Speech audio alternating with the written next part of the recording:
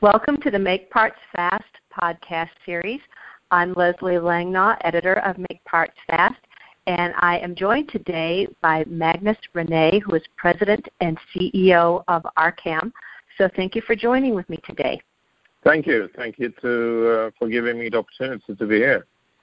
A couple of things that I would like to ask you regarding the metal additive manufacturing industry is, how do you see it developing in the market today?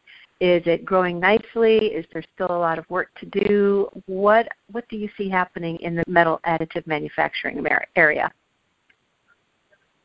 Well, metal additive manufacturing has been around for a while, and it's been, for the last couple of years, growing very consistently. We think that will continue. We also believe that the metal additive manufacturing market is still actually in its infancy, and there is a lot of growth left. We also think there is a lot of development left to do, and we are just in the beginning of a very long and very nice growth path. Okay, so where do you see metal additive manufacturing going in the next 5 years? What kinds of new developments are you seeing or could foresee?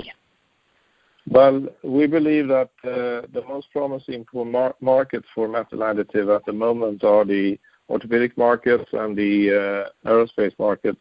And we believe that's where we're going to be for the next 5 years or so. We think that we will see more applications, product applications coming online. We think we'll see more different materials coming online, and of course new machines with new possibilities. However, we think that for the next couple of years the industry will stay in the orthopedic and aerospace markets predominantly. We also believe that while we've been in production in the Arcam case, we've been in production on the orthopedic side for soon 10 years. We see that continue to grow, but we also now see that aerospace is moving into production big time, and that's going to kind of expand in the next couple of years. Okay, so I can see where aerospace and the medical are the current hot markets for metal additive manufacturing.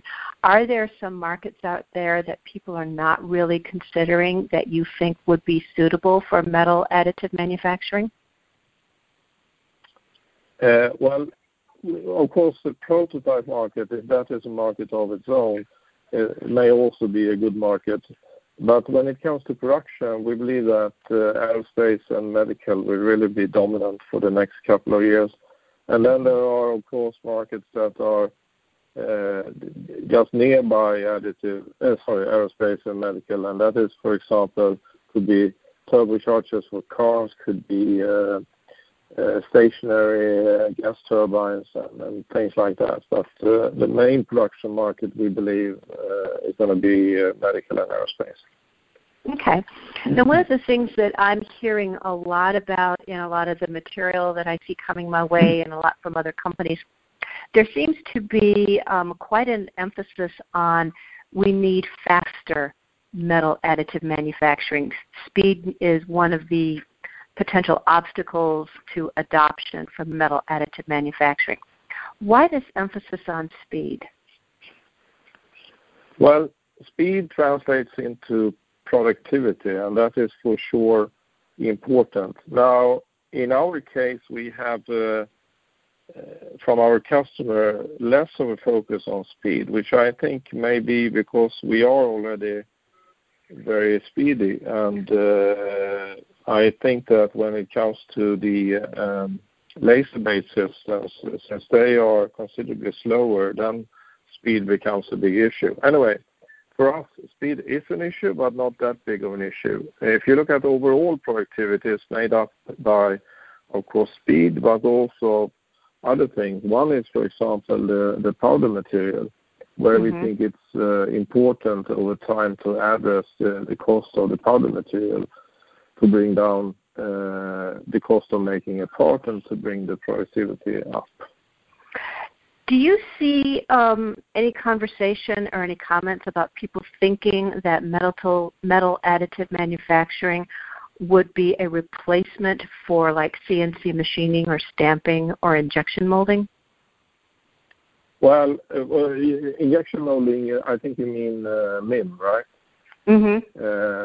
And MIM is a niche process used for very high volumes. I'm not so sure. Maybe it could replace MIM in some areas. We see the biggest opportunities in replacing castings and forgings, and of course we can also replace CNCing in some ways. But the closest additive comes to conventional is actually to castings and forgings, where we are just like a casting or forging. We are a near net shape process. So, okay. and we believe that we will be able to, by growing and improving the productivity, we will be able to address a larger and larger portion of the casting and forging markets. Okay. So what future features do you see are needed in metal additive manufacturing machines that would either expand the use of this current market or go into some, expand the use of this equipment or go into new markets?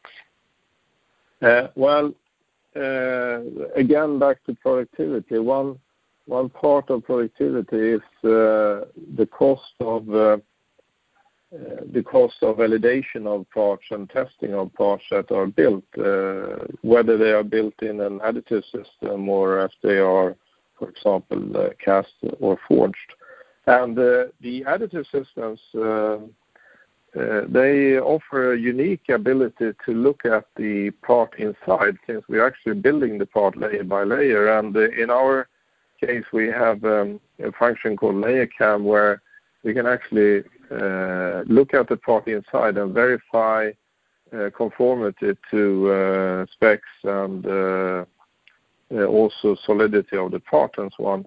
And that will take away the need for further non-destructive testing and so on, which will greatly improve productivity of the process overall. So I think that's an example of something, a feature that is now being reused, and that is going to be very important for the industry.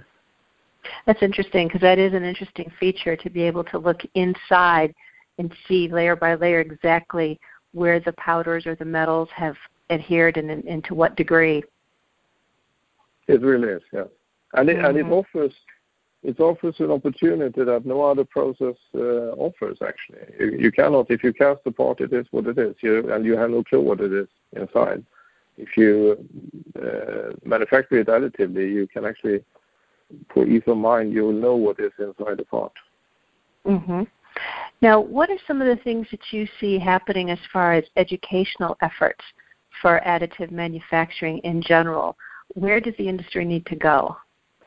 What do you need from educational institutions, or what the industry needs to do? You know, either way, whether there be institutions who need to offer more programs, or even whether some of the vendors themselves need to offer some kind of educational efforts of some variety for potential users. Yeah.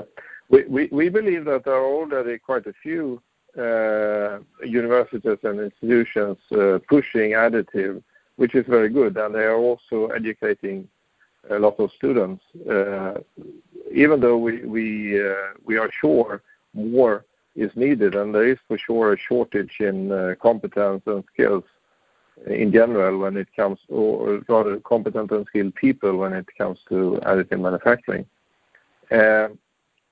We think that the industry needs to continue to educate the market and the public on that additive is actually a method for production and not only for prototype. There are too much misunderstandings about additive, that it's for prototype, or it's for one-offs, or it's for custom parts. So when it is in fact really a method for manufacturing. And an example of that is that one of our prime products made in our systems is acetabular cups for orthopedics, and most people still think that those are made in very, very small scale in customized and specialized parts. But the fact is that already today, 3% of all hip implant procedures worldwide include parts made in an EBM machine.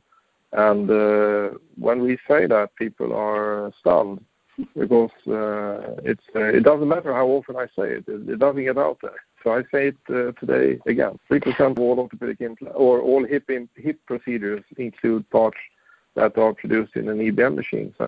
And those are parts that are mass-produced. They are not customized for the patient or anything like that. They are products.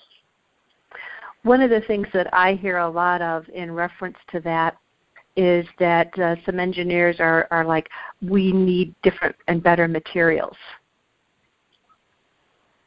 How do you respond to that?